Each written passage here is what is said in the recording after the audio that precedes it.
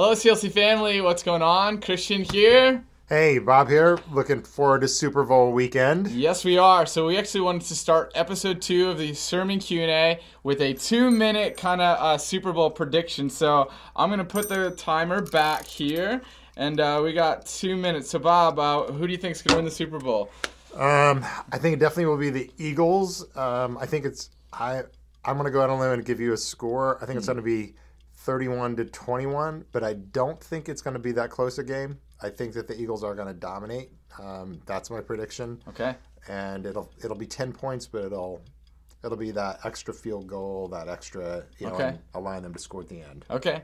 My prediction is the Eagles will win, but I think it's going to be a really difficult first half. I think the Chiefs will be in the lead, and then by the second half, the Eagles will clearly pull ahead. So I'm going to be audacious here, 38-21. So it's an additional touchdown on top of what you are predicting. So we'll see if they could pull through. But anyway, we did that in less than 2 minutes. It's pretty good. We probably won't do that with everything in this podcast, but that's just going to go off for a sec. Hey, welcome to episode 2 of Sermon Q&A. For those of you who have not joined us before, basically what we're doing is we spend 2 minutes recapping the sermon, about 7 minutes kind of going through some deeper conversation around the sermon, and then 8 minutes recapping questions that you have sent to us. And so we have the questions here, and we could see some of y'all even online right here. And so that's kind of the game plan.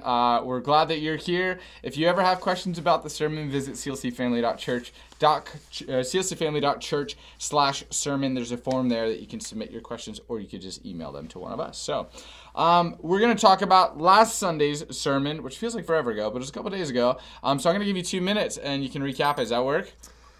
Yeah. All right. Here we go. You got 2 minutes starting now. Yeah, so the essence, we're looking at the new software to put on, and we reach kind of the high point of that passage when he says you're supposed to be imitators of God, which that's a pretty tall order. Yeah. To imitate God. That's intimidating. Yeah. And when he says imitate God, he says then imitate the way Christ lived, which he summarizes as a life of love. Live a life of love. So those two things are the high point. And I'm just struck by the fact that everything else we do in the Christian life is a means to make us Christ-like or to make us more loving, plus nothing really. So that is an amazing description of discipleship, a beautiful description of discipleship. Hey, even non-Christians have a pretty high view of who Jesus is, and most people say that they would like their life to be a life that is loving, that shows a lot of love. So one thing I just recap is I looked at 3 stages of discipleship or stages of spiritual growth. And said that I think we're not as good at moving from 2 to 3. And the first stage is just kind of get the messiness of your life together. Most of us wind up doing that. There's even societal pressure, right? Like learn how to pay your bills. Don't be, addicted to the kind of things that make your life fall apart. You can be addicted to work. You can be addicted to accumulating more stuff. Yeah. You might actually get a raise for that. But don't have the kind of things that make your life mess up. Pull your life together. Stage 1. That's simple, basic formation. Stage 2 is when you begin to serve others. So at least getting that on the board somewhere where you're giving back. But stage 3 of discipleship is really more a radical sacrificial element. And in this passage in Ephesians 5 verse 2, he says, and live a life of love as Christ did, offering himself as a fragrant sacrificial offering, like sacrifice. And that is the level I think that we're all going to struggle with. Yeah. Me personally, hey, I'm going to feel even unfulfilled if I'm not doing some of 2, giving my life to serve others. I'm going to want to be doing that. But it's where it starts to really to hurt, or where there's a sacrifice or this radical obedience. But that's where he says our flourishing really happens when that is taking place, radical obedience, radical sacrifice. And it should express itself in love. So that's a basic summary. That's pretty good. So that was a lot in 2 minutes. Yeah, it's perfect. So let's now we're going to spend 7 minutes to kind of dive a bit deeper into that, because I'm sure we kind of talk about that, and there's questions or concerns that even come to our mind, or even some, if we're being honest, some pushback that we might have to live radically in some ways. So I'm going to start the timer, and we're going to talk for 7 minutes on this. So with what you just said in the 2-minute summary, is there anything that you wish you could go more in depth about, or something that you kind of want to expand on for a bit? Yeah. So that point, as dearly loved children, be imitators of God. That really raises it to a gospel level, and it says, like, the first thing is, do you know you're loved by God? The one you're imitating is not like, you're not imitating your judge or your critic. I'm not imitating the one who knows all my flaws and wants to bring them to my attention in a condemning way, accusatory way. I'm imitating one who overflows in love toward me, which changes the equation. Yeah. Right? So I find that is one of the hardest things for me, honestly, to believe and apply to myself, that I do try to preach to others all the time, that I am freely, contrary to my behavior and my condition, I am freely loved by that. And that this God actually, I don't know, how about you? Does that... Yeah, that is small phrases like that sometimes we glance over, but I do think like it almost sets up like, this is who you are, this is your identity, now let your lifestyle kind of who you are reflect who you are. It's kind of like almost backwards, because usually in the world today we identify, I am what I do or I am what I produce, but God's not saying that here. The writer's not saying that. He's saying, no, you are a child that is loved by God. Now be imitators then of Christ because of who you are, which I think is unique. And I think I see Paul do that every now and then, but I think it's a really important part to focus on. And you even said some things which I really appreciated. Can you talk a little bit more about the point that like love is what forms us? I can't remember the exact quote that you said, but it's this idea of like love changes us. Sometimes we get it backwards and we try and like just pick ourselves up by our bootstraps and like work really hard. But it's not as complicated as we make it out to be. Would you mind talking a little bit about that? Yeah, I think that is along that same line. So the quote, actually, was from Ron Rolheiser, who has written a book called Sacred Flame, which I'm just dipping into. And he says this, he says, we are not loved because we are good. We think like, well, if I do good, I'll be loved. But he says, no, we're not loved because we're good, but hopefully we become good as we experience love. And he says that that's true really across the board, in our development, just as human beings at the human level. That it's all those resources of love. And I have to say, like, I had a lot of resources of love poured into me in my family, among grandparents, whatever. I'm really grateful for. And I think that was the soil in which I did feel within that family a sense of freedom. And whatever good there is was produced in that, not like I was auditioning for a place in someone's heart. Sure. But I already had it. Yeah. So I wanted to please them. And I think that's the part of imitating God. It comes really after you're in a relationship. Yeah. And that relationship is based on love. Yeah. So the imitation comes from that. Because I'm thinking like this next week, hopefully around the world, people are going to be imitating Jalen Hurts. Little aspiring football players, both boys and girls, are going to be like, Jalen Hurts, but they won't be in a relationship with Jalen Hurts. They may be trying to imitate and come up to that. And imitation, when you're not secure in who you are, could be kind of oppressive. Sure. Yeah. And you can't maintain that. I feel like you can imitate for a while, but I feel like at some point you get tired of it, or there's no kind of foundation upon which it's built. Maybe. Yeah. So kind of jumping into a question. It's still kind of reflective. People might ask, how do we kind of practice being loved by God? Because there's some days where I might feel contrary to that, or I might not experience that in the way that I'd hoped, or maybe kind of this dark season of the soul type thing. Like, how do we kind of maintain that reality and continue to live as children that are loved by God when we don't always feel it or experience it? Yeah, honestly, I think we need other people in our life to speak to us. Yeah. If it's me alone with myself, there can be experiences like the Bible in Romans 5 talks about the love of God is poured out in your heart through the Holy Spirit, like those times. But I do think a lot of times when I've experienced the love of God, it has actually been in community. Yeah. And honestly, sometimes a really good small group experience among friends that regularly I feel like, wow, I've disclosed some of the messiness of who I am, and my friends really love me. And it draws me back to the God who loves me in that way. Or even recently at the Eco Conference, I was in, like, it was so blessed to be in a group of like 1,000, more than 1,000 people worshiping their hearts out and declaring the gospel, declaring the love of God, how great, how unthinkable it is. And I just found like it broke something in me. It was cleansing. It lifted me to all of a sudden the gospel became more plausible because I've got all these people singing it to me. Yeah. You know, and so I find that's really helpful. I can't really keep myself in the love of God alone. Like I'm gonna go into some weird places if I'm all by myself. Sure. You know? Yeah. That's a good observation. Highlights the importance of community and not being isolated in that way. So. Yeah, I think I've heard people say like you need 3 people, you need small groups of friends sometimes, then you need a little larger group, a room, and then you need a group that's bigger than what a room can hold. Yeah. For just your psychological well-being. And I think that's true spiritually. I mean, God knew what he was doing with the 3, the 12, the 70, the 120 in the upper room. Like we need that. Yeah. I also heard it said too that faith is never it's always personal, but it's never private in that like at least that's, if I'm remembering that correctly. Hopefully I'm not botching it. But the idea is like, we all have like our personal faith journey, but it's never private. Like we're always journeying with someone else. They are accompanying us, and we don't do it in an isolated manner. In fact, I'd argue against the ability to do it in an isolated manner in a way that is life-giving and transformative. And so, made a good point. Even when we were perfect, it wasn't good for us to be alone. Yeah. It's like something's not good.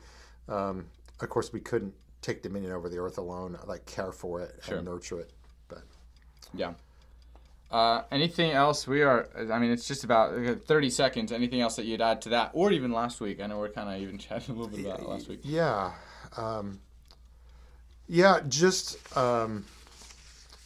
Just the challenge at the end that is still resting with me in terms of not trading not burning out for not burning at all. That kind of thing of removing challenge. I think that's worth all of us thinking about. Sure. I definitely want to think about that. There's a part of us, I think, that I want to be one of those people that refuse to get old. Not that's trying to wear clothes that are not my generation's clothes and that kind of stuff. Yeah. But in terms of being in the game of relationships and caring about people and pushing myself outward, and not retreat. So I think that that's good. And that whole thing of choosing a second childhood instead of choosing to lean in and mature and give yourself away in those years, that's I know that's where joy is. I know that's how I want to, and I've seen that. I mean, frankly, I would say this: if you don't know any older person who is living and leaning into the gospel, you need to come to CLC, because I think there are a lot of great examples of people who are still learning, still leaning in, still wanting to be engaged at a deep level, and it's a beautiful thing to see. And across the generations. So you have a lot of young families that are growing into that too, and kind of jumping in and figuring that out too. So. Really cool place to be. We're a little biased, but wonderful. Now we're gonna spend the last 8 minutes of our time doing questions, and we actually did get some questions from last week's sermon.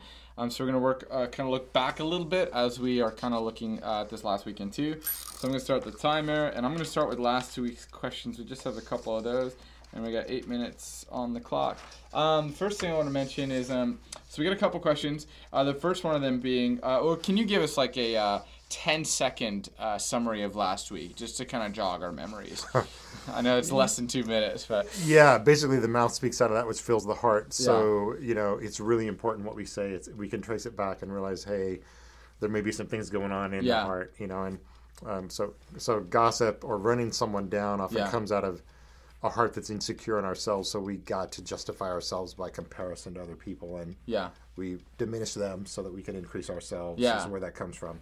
Which is why the gospel is the cure. Because once we are settled that we are forgiven and accepted and loved in Christ, we don't have to be justified by other people. We were justified through the cross, through the blood, through the good news of Jesus. And that's very much in conjunction with even this last week's sermon of like, hey, we are loved children of God, therefore let's love as Jesus loved. And can't love as Jesus loved if we're just kind of using our words flippantly. So with that backdrop, thanks for that. That was pretty good. That was really good. Okay. With that as our backdrop, our first question is: I sometimes have thoughts about other people that are frankly negative, but I do not speak them aloud. What is this? And I think that's kind of in reflection of like gossip or whatnot. So what do we call that?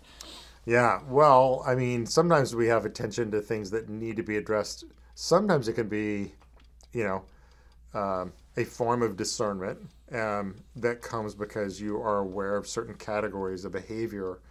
But it's what makes it dangerous to be around the content of the New Testament, because it can sharpen your sense of what should be, and then you take that out and apply it to other people when it actually is especially meant, first of all, to be applied to ourselves. So we really should be the hardest on ourselves in terms of those critiques. Yeah. Like, where is that going for us?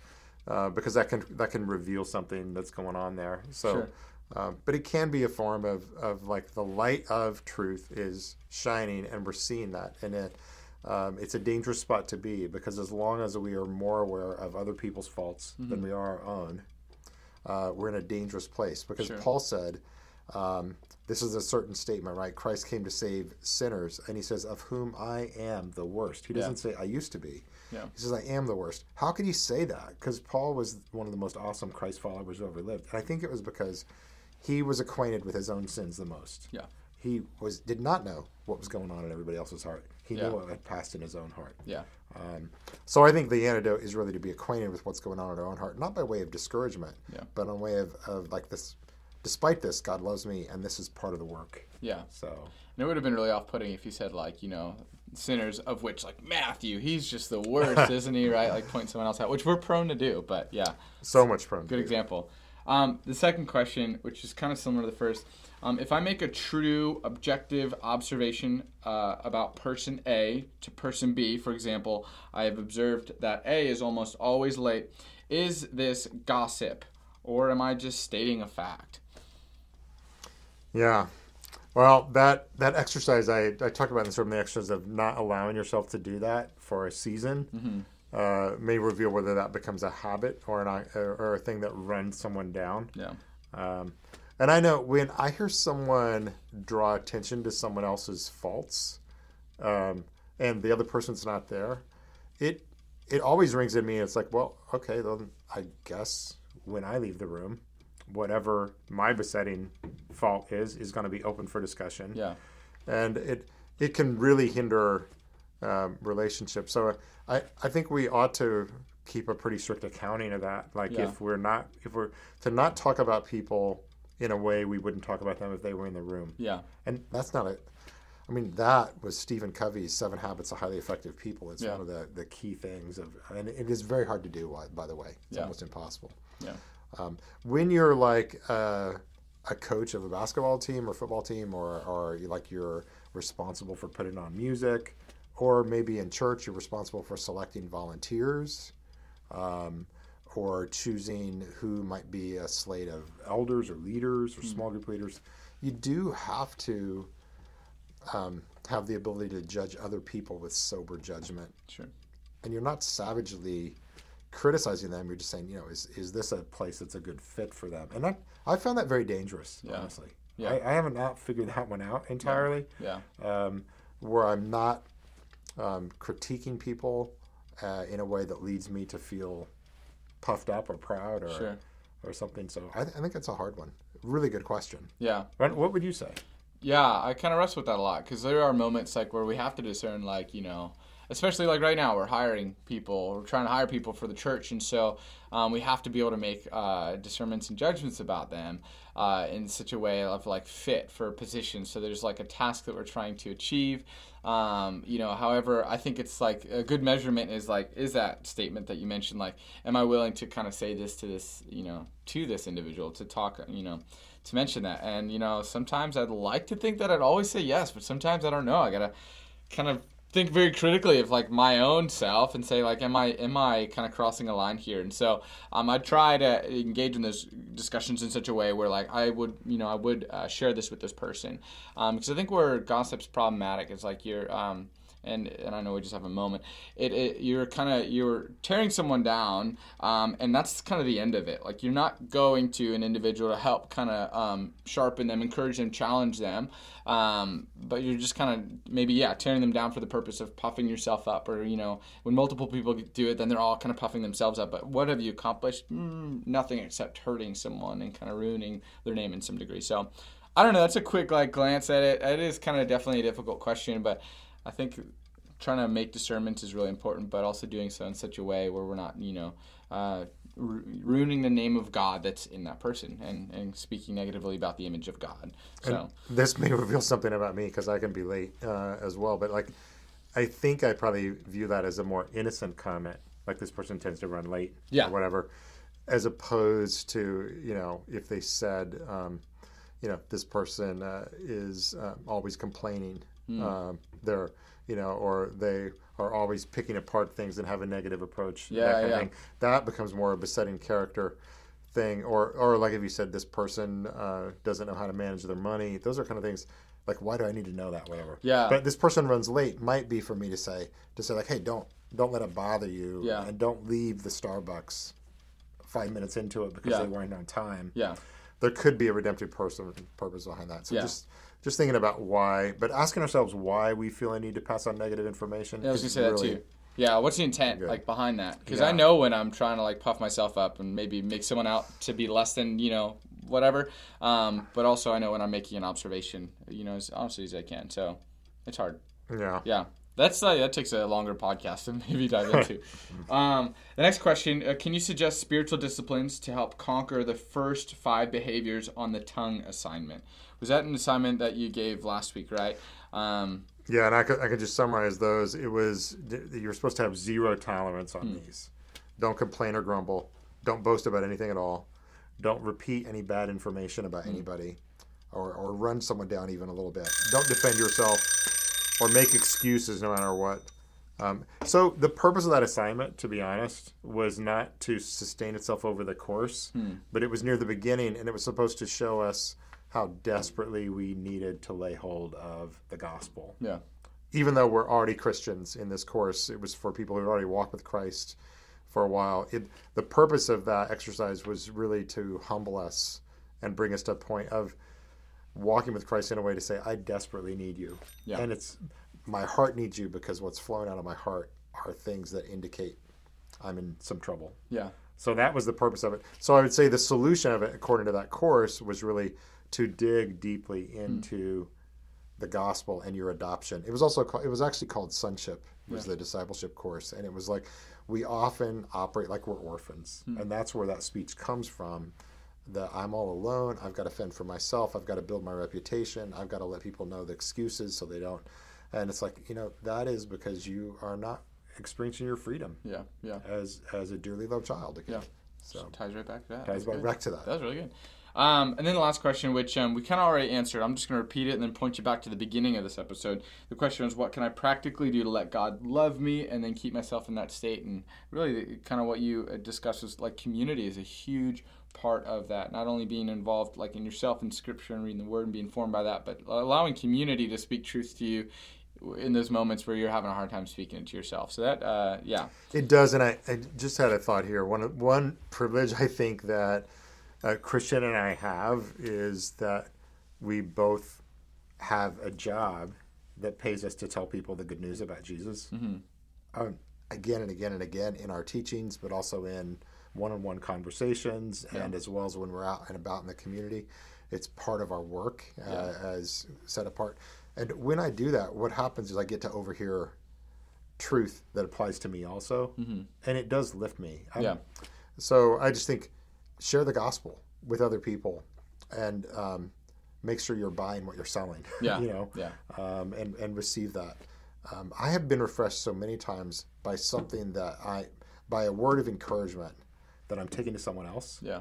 And then I'm like, why is my self-talk so lousy? Yeah. I'm talking like a good friend to them. Yeah. And in my own heart, I'm talking like a bad friend to me. Yeah. And I would never be this bad of a friend. Yeah. Like to tell somebody, I don't think, you're a worthwhile person or a worthwhile character or a loved character. Like, I would never do that. Yeah, yeah, But my own self was like, you did this? You Yeah. failed in this way? yeah, yeah. Just trying to practice what you'd be for others to yourself, which is trying. challenging. Yeah, Trying to make sure my self-talk is a good friend. And a good friend would be one that would remind me of Jesus. yeah. That's good. Well, that concludes episode 2 of Sermon Q&A. Keep sending your questions. This is really good, and we really appreciate the thought-provoking conversations.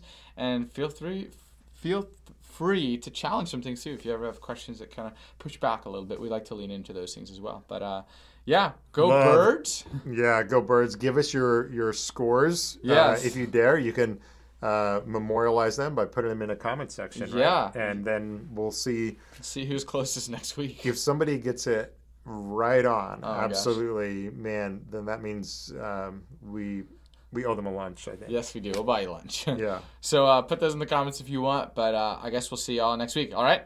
Great. Thanks, All right. Christian. Take care.